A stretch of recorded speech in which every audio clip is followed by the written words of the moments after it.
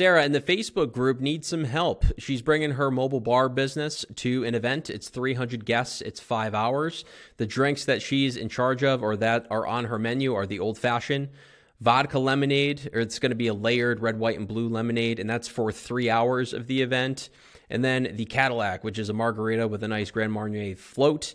And there's going to be a second bar there that's going to be also serving cocktails. I'm guessing it's different kinds of cocktails and also wine. And she did not mention what kind of event this is. I'm guessing it's not a wedding. Most people in these posts usually throw that out there.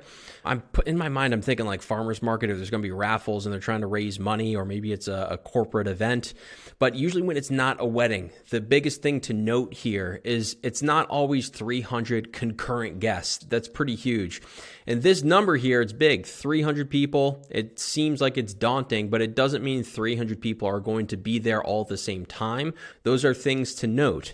So what I'm going to ballpark for, and this is my prediction, I bet she's only going to serve around 550 to 650 drinks. I know that number's low, but I've done this so many times where I've over-prepared, and I'm like, we didn't serve anything close to what I prepared for. But I would prep for around 750 to 900 drinks, especially with the help of the other bar. And if you really wanted to prepare, if this is a big-time event, maybe it's like a concert where everybody's fired up for it, and maybe more than 300 guests may show up, maybe prep for up to 1,250 drinks, something along those lines. You can even go a little bit higher. Here's the outcome that I believe is going to happen and what I would buy. So the Old Fashioned is not going to be the most popular drink out of all three of these. Old Fashions are great, but not everybody drinks those. I bet you're going to go through around 3 handles or 1.75 liters of bourbon. I think you're going to go through 2 jars of cherries, 3 of bitters, a bag of oranges. That's what I would get. It's going to get you around 90 to maybe 100 drinks if you're doing 2-ounce pours. But I would bring 8 bottles of bourbon, 6 jars of cherries, because those last 5 years as long as you store them well and you haven't opened them. I would get 6 bottles of the bitters. Again, those are like 2 to 3 years if you store them correctly.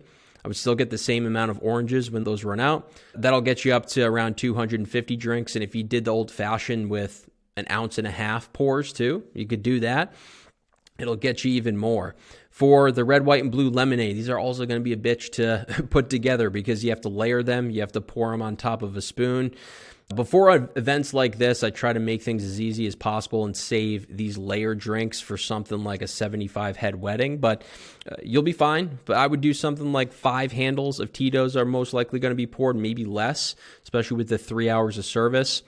I would get 6 bottles of Blue Curacao, 6 of Grenadine, 5 of the Costco lemonade jugs. And again, the numbers on the right signify probably what I would bring.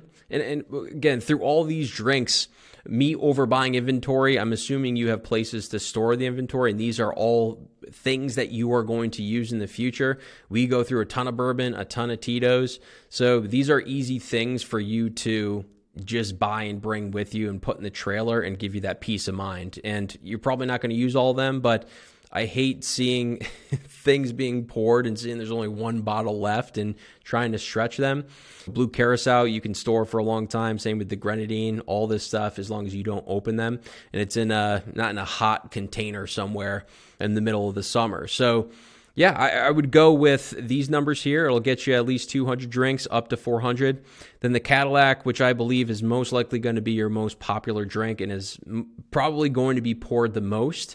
The numbers here represent 1.5 ounce pour. A lot of Cadillacs do 2 ounces. And a lot of different recipes for Cadillacs as well. But when I hear a Cadillac margarita, Grand Marnier's always got to be floated on top. Some people don't. They'll do Cointreau and they'll mix it in, or they'll mix in the Grand Marnier. I do a 1/2 ounce of Grand Marnier floating at the top. So I would bring 7 bottles of Reposado tequila, up to 12. I would even think about, depending on if I talk to the event planner and they said this is going to be a big drinking crowd, or if it's a wedding, I would bring potentially more, especially for 300 people. But yeah, around 150 ounces of agave. That's probably 5 bottles of agave, something like that. I would make my own lemon and lime juice. I would go get the lemons and limes, and I have a juicer here. I would have around 400 to 800 ounces.